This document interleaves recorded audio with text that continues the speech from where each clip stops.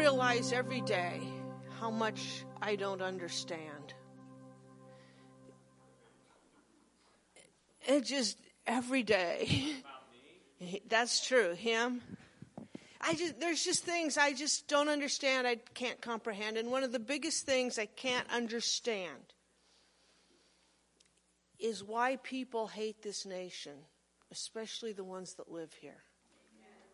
I understand we're imperfect. This church is imperfect because we're made up of imperfect people. This nation is imperfect because we're made up of imperfect people. But my goodness, what a wonderful nation God has blessed us to live in. The freedom, the abundance, the beauty, the people. And I think we just sometimes take it all for granted. And so this morning, as we receive this morning's tithes and offerings, I just want us to be in a time of realizing, you know, on our worst day in the United States of America, especially in Nebraska, on our worst day, it's probably better than most days that some people ever live in other nations. And we can't allow ourselves to take that for granted. And we have to continue to fight for what we have and be thankful. Oh, Father God, we are so thankful that you have blessed us exceedingly, abundantly beyond what we can even comprehend. And we just bring our tithes and offerings in an attitude of thanksgiving, Father God, and say, your will be done, your kingdom come, in Jesus' name. As you, after the service, please, everyone that's here, you're invited to come eat with us and experience abundance. Ushers, you can go ahead and receive this morning's tithes and offerings.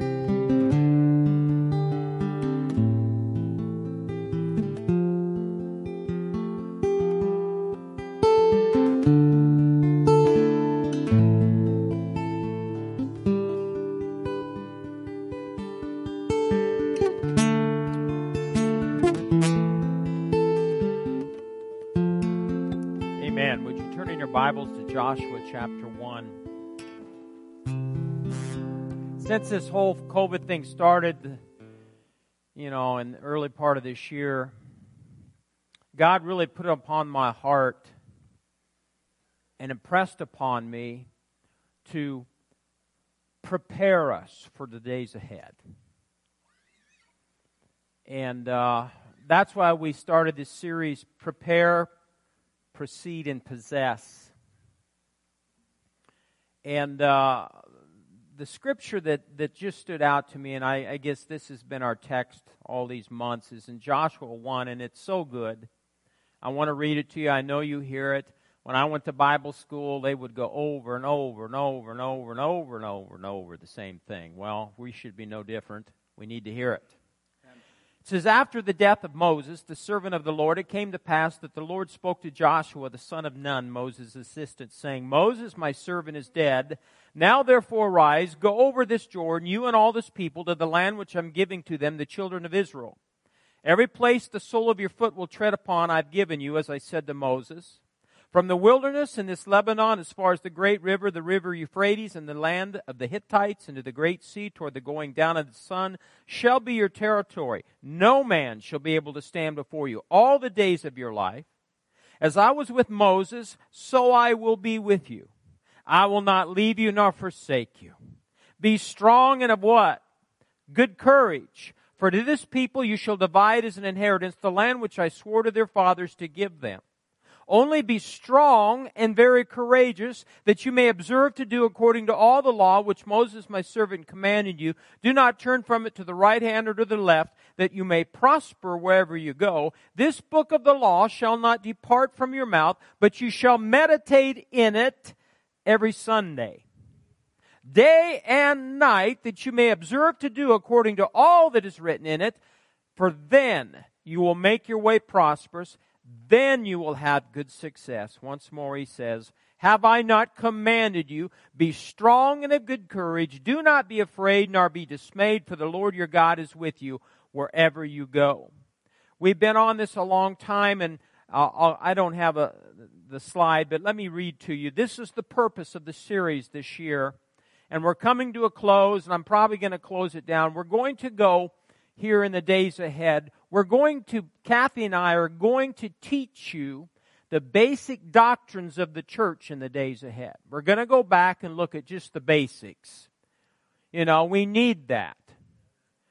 But this was the 7 points that I wanted you to see, and this is where the church is right now.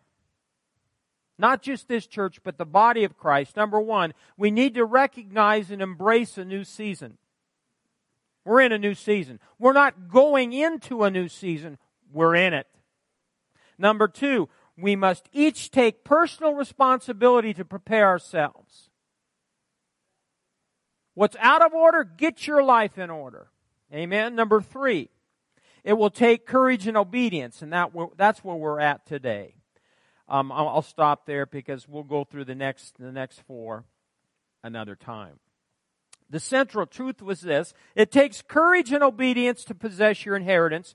The church's spiritual inheritance is found in Psalm chapter 2, verse 8. Ask of me, and I will give you the nations for your inheritance and the ends of the earth for your possession. That's where we're at. Ask of me, and I will give you the what? Plural. Nations for your inheritance and the ends of the earth for your possession. The church of the Lord Jesus Christ in this hour must wake up, rise up, and take back everything that the devil has stolen. That's where we're at right now. Now let me review quickly. I'm going to play a short 11-minute video for you, and I'll set that up. But we're talking about courage and obedience. In the last couple of weeks, we gave you the scripture in Daniel 7:18. It says, but the saints of the Most High shall receive the kingdom and possess the kingdom forever, even forever and ever. In the days ahead, it's going to take courage and boldness to possess the kingdom of God. There are too many people sitting on the sidelines waiting, and I don't know what they're waiting for. A burning bush? I don't know. The prophets, the apostles have been speaking for the last few years, especially this year, what's happening. And you can sit on the sidelines, and I can sit on the sidelines, but I made a decision a long time ago, years ago, I'm not going to warm the bench. And I will not pastor a church of bench warmers. We're called to possess the kingdom of God. We need to get our, orders from headquarters and then do what God's called us to do as a church. Genesis 22:17 says, your descendants shall possess the gates of their enemies. Possess means to seize, to acquire, to lay hold of, to catch, and to grasp. The advance of God's kingdom is the result of not just being courage and being bold, of being courageous and bold, but it's the result of praying and preaching and pressing in or forcing your way in. It's an attitude. Years ago, and I regret this.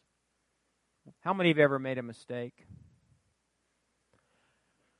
We were at a fish fry in Silver Creek. Her folks took us. It was at the Legion Club.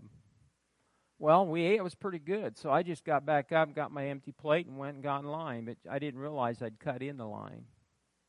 And there were a bunch of old women there. And I got the look of a lifetime. And I didn't realize what I was just forcing my way in, pressing in to get my seconds. Yes, it was insensitive, and it wasn't that I was trying to be rude or going out of my way. I just was concentrating. I wanted some more fish. And I got back to the table. I'll move on. But it's an attitude. We've got to develop an attitude in the days ahead as the body of Christ that we're not going to sit on the sidelines. We're going to do what God's called us to do, no matter the cost. Say, I have an attitude. I want to pastor. I'll be honest with you. I've always loved I love my in-laws, but I've always loved the outlaws. I've always had something in my heart for rebels. I married one. I didn't know she was one till I married her. Next day I woke up, I realized I married a rebel. What do you mean by a rebel? And one that's just not going to sit on the sidelines. When she played collegiate volleyball, she played to win. I married a winner. I didn't grow up that way. I always had a pathetic excuse to quit whatever I started. And I'm not that way anymore. I'm not a quitter. I wouldn't be here today if I was a quitter. Say, I'm not a quitter.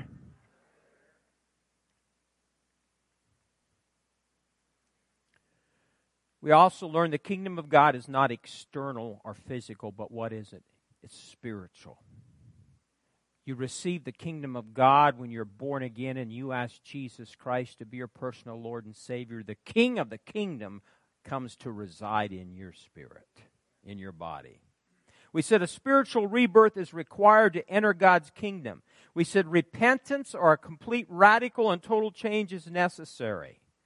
Then we said the kingdom of God comes first. Say it with me. The kingdom of God comes first.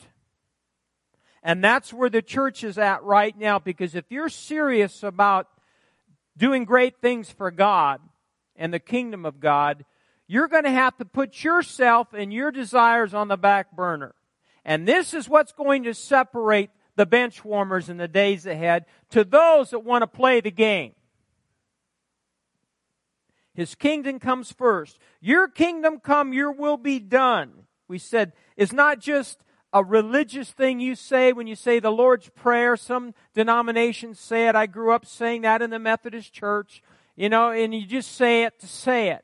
But when you really mean it, your kingdom come, your will be done on earth as it is in heaven, it's a divine declaration coming from your spirit saying, God, I'm under your rule.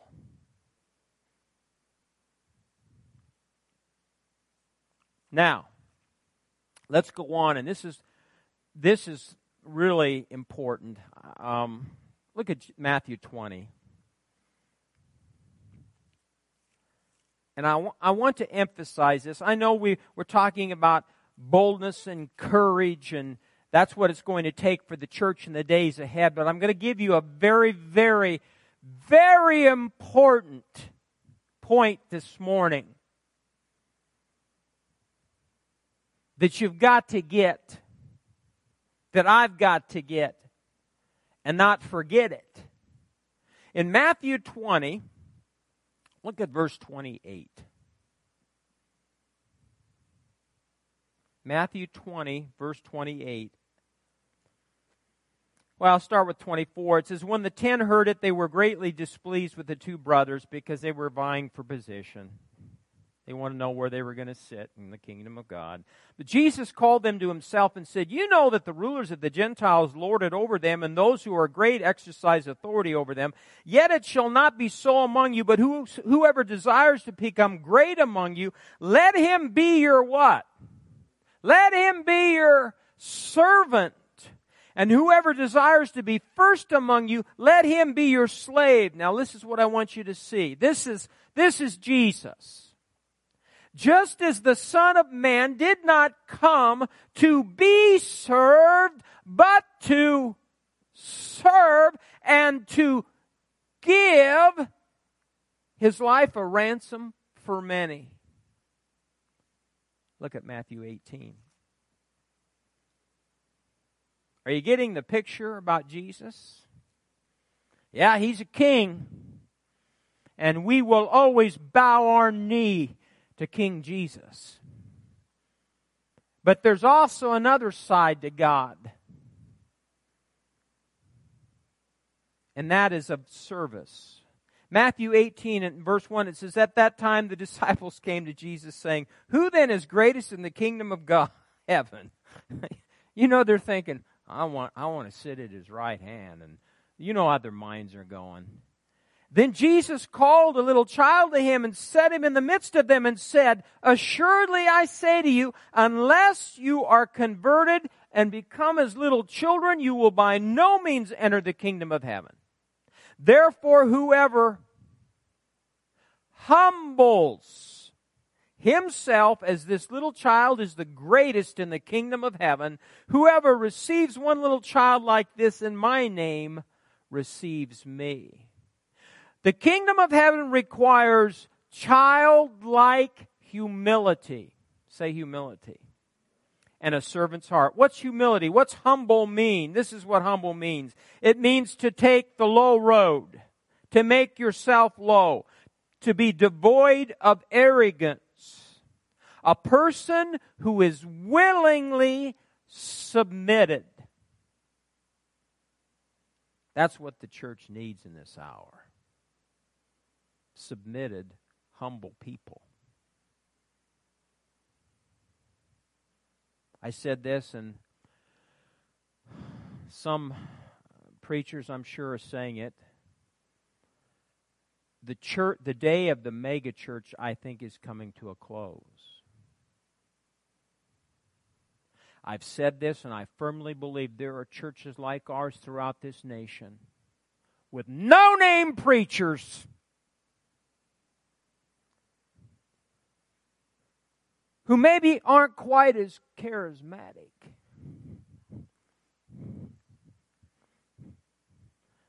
We're not charismatic. We're not here to tickle your ears. We're here to tell you the truth and preach the truth and nothing but the truth. So help me God. And I'll tell you what, in the days ahead, you're going to see the Spirit of God be poured out on churches like this. And people like you. The day of the big Hollywood preacher. I quit watching Christian TV a long time ago, but now I'm back on YouTube. Because I found a few that haven't bowed their knee to this world and what the world can offer. In fact, we're going next week to see one. His name's Jeremiah Johnson. He's a prophet. I encourage you. His sermons are long, but they're meaty.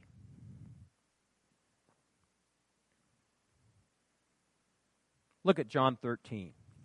John 13. I want you to be bold and courageous. I almost said bald and courageous. Bold.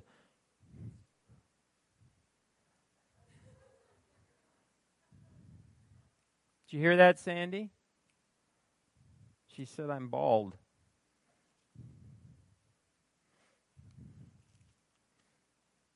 Now I'm just going to have to pull myself up by my bootstraps and move on with this message. John 13. verse 12.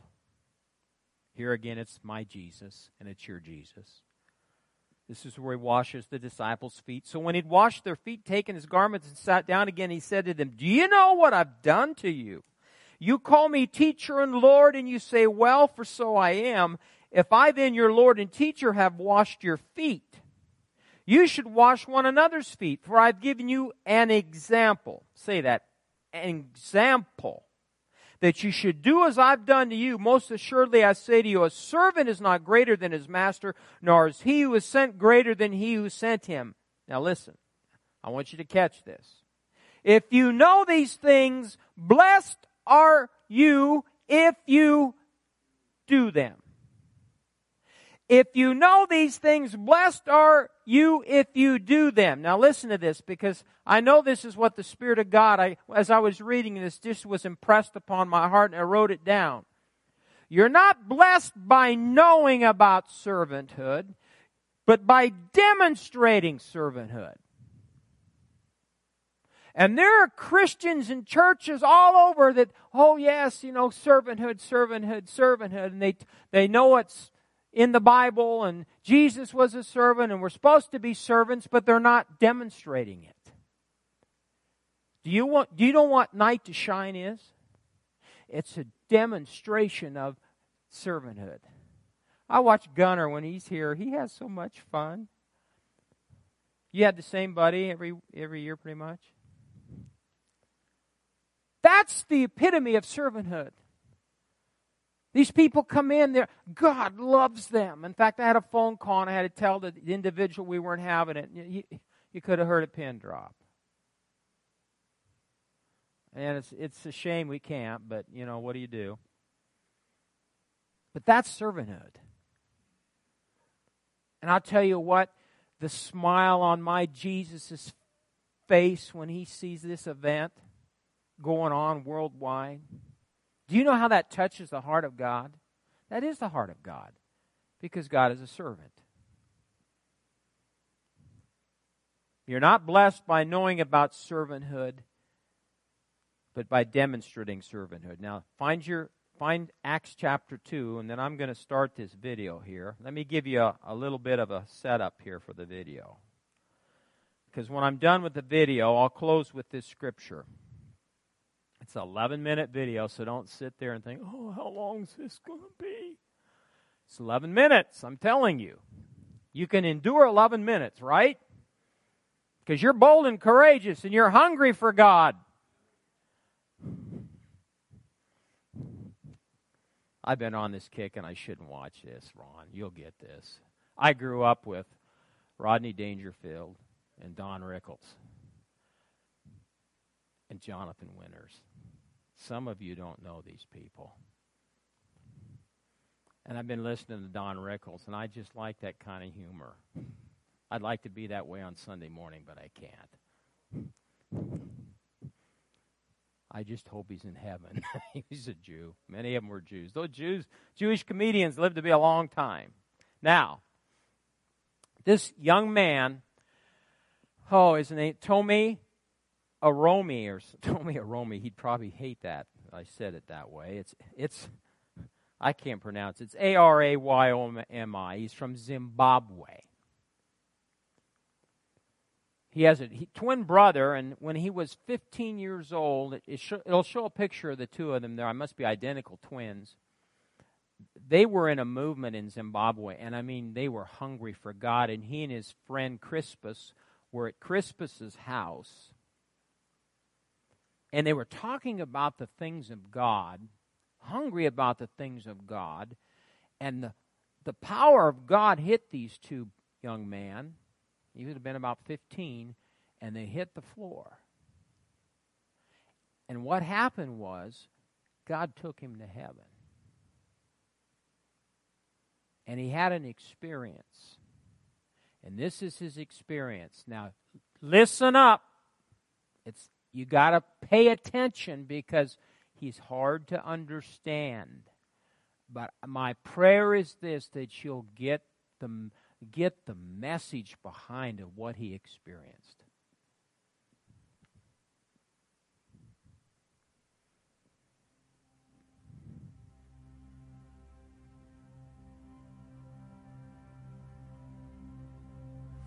Many of you know that I was 15 years old when God found me, and only 16 when I started ministry.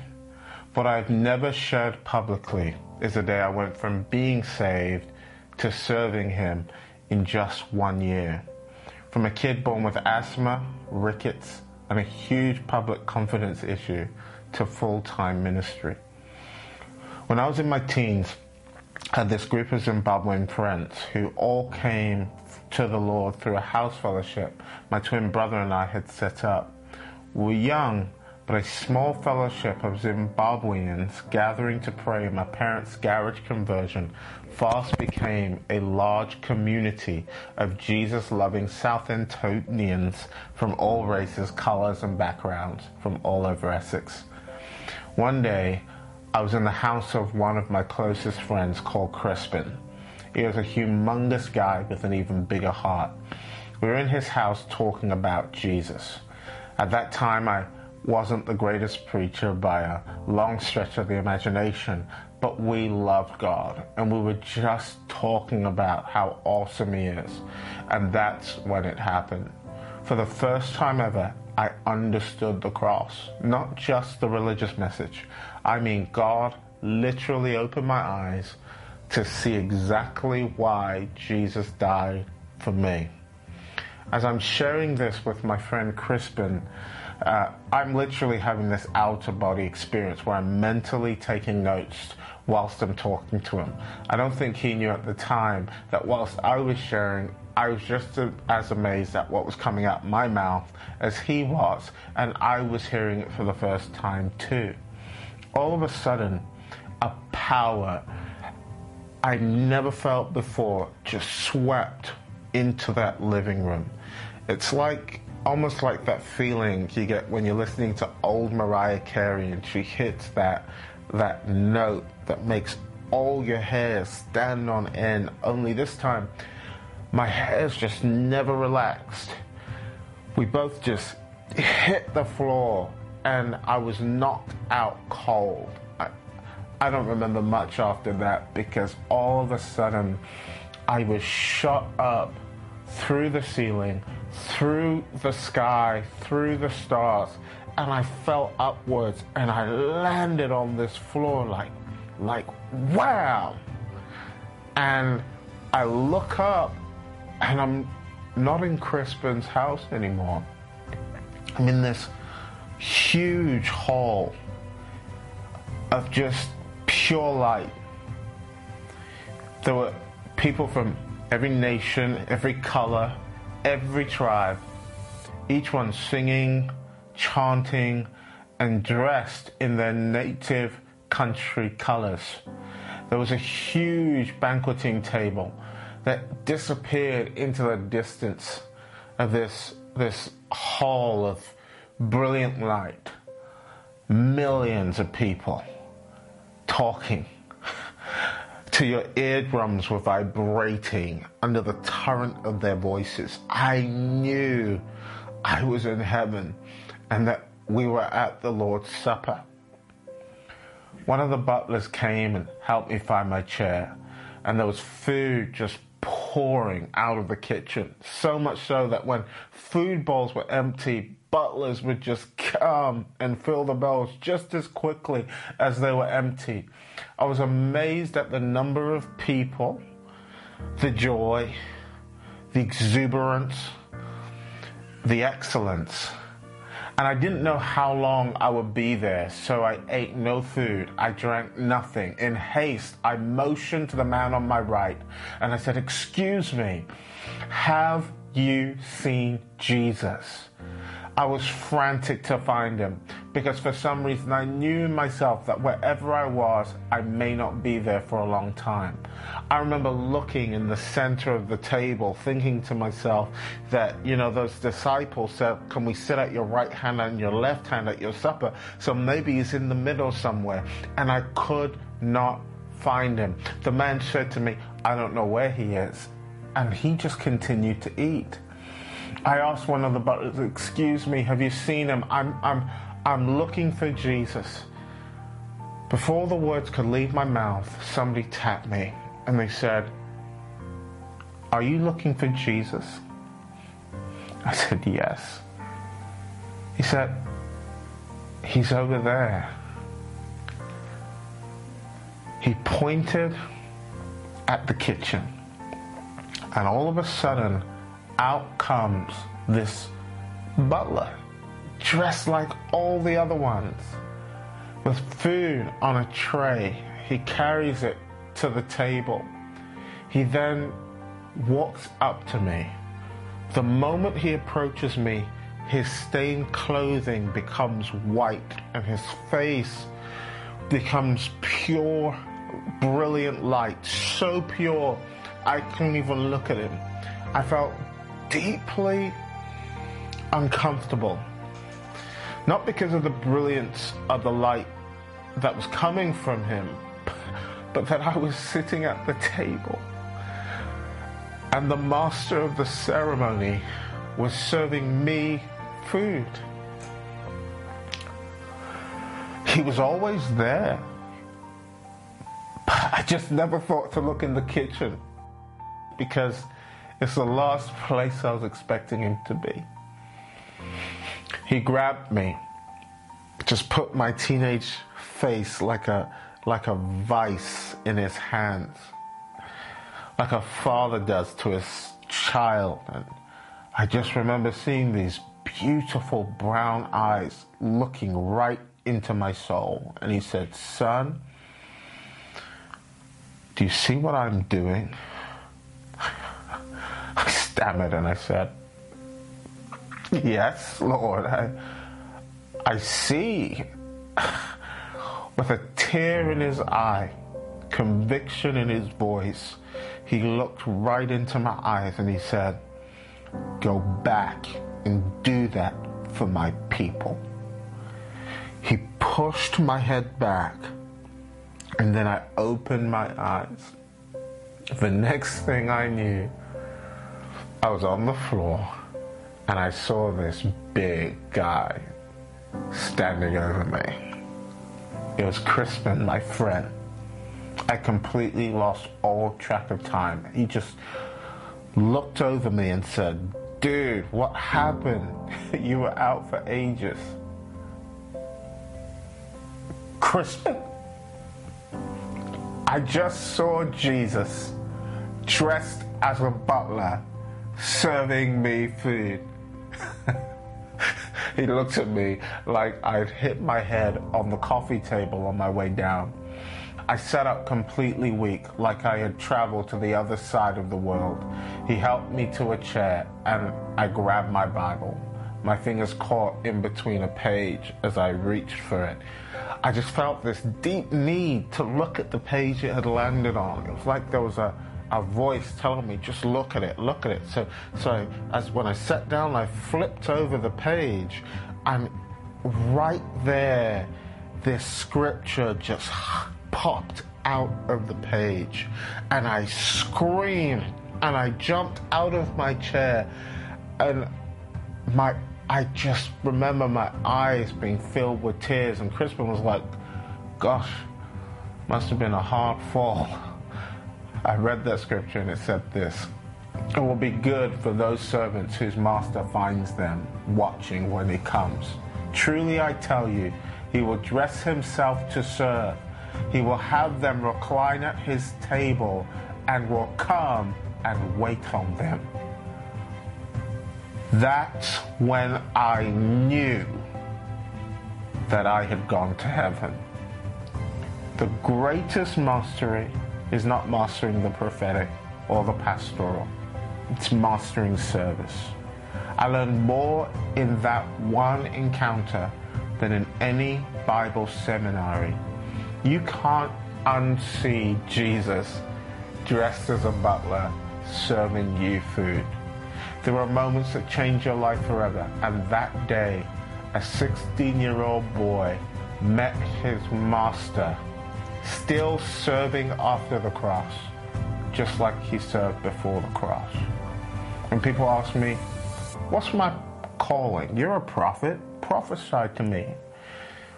I simply say, you are called to live the Christian life. That means Before you're a prophet, pastor, teacher, evangelist, Christian businessman, or a politician, you're a servant.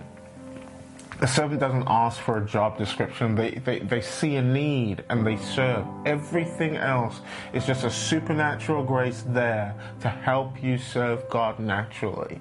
When you understand service, you'll understand calling, because life itself is constantly calling out for servants.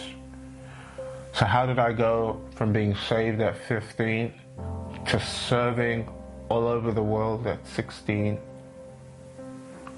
I saw Jesus dressed as a butler serving me food.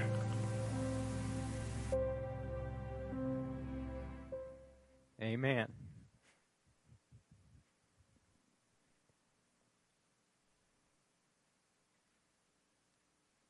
Yes, we're called to be bold and strong and courageous. But the bottom line is we're called to serve. No matter your background, your education, your job description, if you and I would wake up in the morning with a heart's attitude, I'm just going to serve today.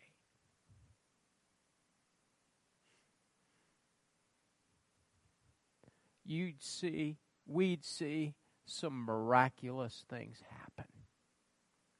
Look at Acts chapter 2, and I'll close with this.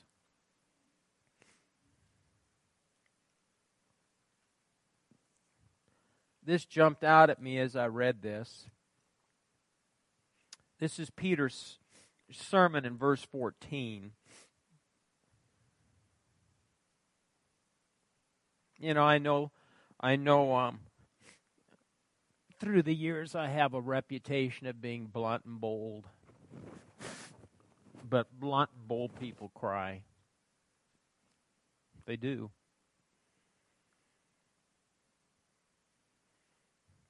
I don't know, that just touched my heart. But Peter, standing up, verse 14, with the 11, raised his voice and said to the men of Judea and all who dwell in Jerusalem, let this be known to you and heed my words. For these people are not drunk, as you suppose, since it's only the third hour of the day. But this is what was spoken by the prophet Joel. Verse 17, and we quote this, and you hear this sermon quoted a lot. And it shall come to pass in the last days, says God, that I will pour out of my spirit on what? The fivefold ministry. No, all flesh. Your sons and your daughters shall prophesy, and your young man shall see visions, and your old men shall dream dreams. Now this is the verse I want you to see, because this is what just stood out to me. And on my what? Men servants and on my maid servants I will pour out my spirit in those days.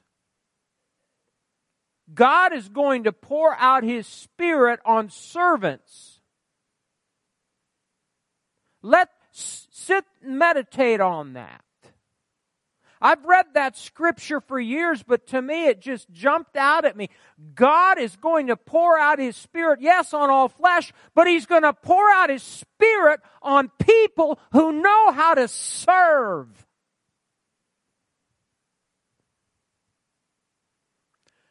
Servant in the Greek, I looked it up, is translated slave or servant. And often the service is voluntary, in which a person willingly offers obedience, devotion, and loyalty to another. Then I found this. This is the best definition of a servant that I've ever heard. One whose will is completely swallowed up in the will of another. One whose will is completely swallowed up in the will of another. Didn't he pray, not my will, but your will be done? This is the devotional. I don't know if you get this devotional. If you go to church here, you should. You need to get it because it's a powerful devotional. I give it a lot. I give it out to people that don't come to church here just because it's really a good way to witness. But this was Thursday's, October 8th. As my Father has sent me, so I send you. It's entitled, What You Weren't Sent to Do.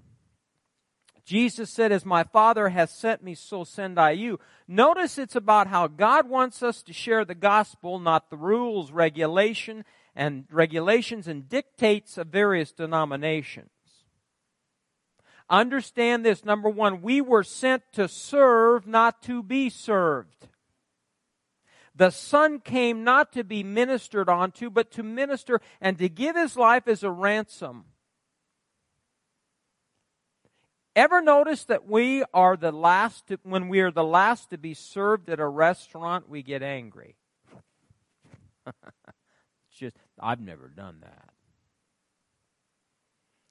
We think we deserve better, but in God's kingdom, the power is at the bottom, and it's from there Christ governs and conquers. We must come to the end of ourselves. That's where the church is at right now. We don't represent Jesus unless we are willing to put on the apron of humility and wash our brother's feet, even if his name happens to be Judas. We were sent to do God's will, not our own. Jesus, listen to me, young people, listen to this. Jesus said, I came not to do my own will, but the will of Him that sent me. When we're young and people inquire about our plans for life, we sometimes say, I'd like to be a doctor or a teacher or a nurse. But we really need to add, the Lord willing, because unless He's in it, you're on your own. Choosing the wrong occupation will put you in the wrong place with the wrong people, and consequently everything in your life will be wrong. John said, the world and its desires pass away, but whoever does the will of God lives or abides forever. To miss God's will is to miss the purpose to which you were born. Don't let that happen to you. So, this morning in conclusion, number one, we must come to the end of ourselves.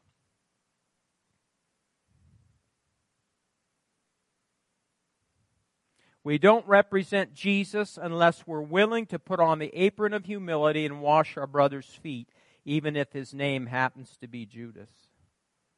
Number two, in God's kingdom, the power is at the bottom, and it's from there that Christ governs. Number three, you're not blessed by knowing about servanthood, but by demonstrating servanthood. And number four, is your will completely swallowed up in the will of God? And finally, number five, and on my men servants and my maid servants I will pour out my Spirit in those days. We're in those days.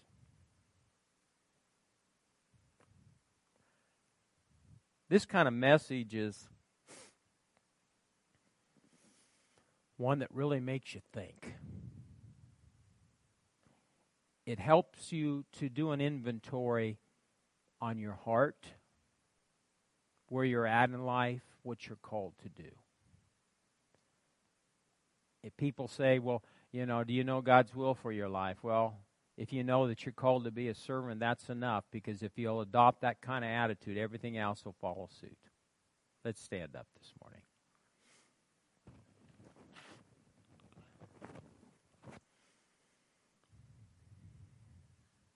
There'll be services where we jump up and down and scream and shout and hang from the fan blades or whatever. We need those kind of services too. I came in last night, there were the coders. Started on Friday, preparing meat. I came back last night thinking they'd be gone. They weren't. They were still here. And I said, well, aren't you done? Well, we'll be here all night. They were here all night making sure the ribs got on at the right time. Sleeping on a heart. So I went home, got them packing blankets, so at least they'd have something to lay down on. Well, the guys did, and the granddaughter did. And I said, God bless you for that. And he says, well, we just like to do it. What is that? Service. Anybody else, they'd be griping and complaining, but it's their passion. It's what they like to do. Micah, you like your guns. You have a passion to do that. Just remember to have that attitude of a servant, especially when mom and dad are fumbling and we're not doing well. Not as fast on the draw as we should be. Father, today I bless this people. They're your people. If they leave today with anything, help them remember Jesus dresses as a butler. And help us, Holy Spirit, have that mindset every day when we wake up. I thank you, Lord God. Our mission statement from the beginning was a people committed to serving and sharing Jesus Christ. Let us continue to do that with the right heart's attitude. I bless this people, Lord, and bless their service and anoint them in the days ahead to serve supernaturally and to be led by the Spirit of God as they serve. We thank you, Father. Now look at me, and I want you to look back. Go like this. Look back. Okay, now look at me. Surely goodness and mercy is following me all the days of my life. Goodness and mercy is following you. Don't ever forget that. He's a good God. And He's pouring out His Spirit on servants. Amen. Well, Father, I blessed the food we're about to receive. There's a lot of it. Give us a couple minutes to get ready. But we call this food blessed in the name of Jesus. Our fellowship blessed in the name of Jesus. All the service blessed in the name of Jesus. God bless you. Amen. Talk amongst yourselves now.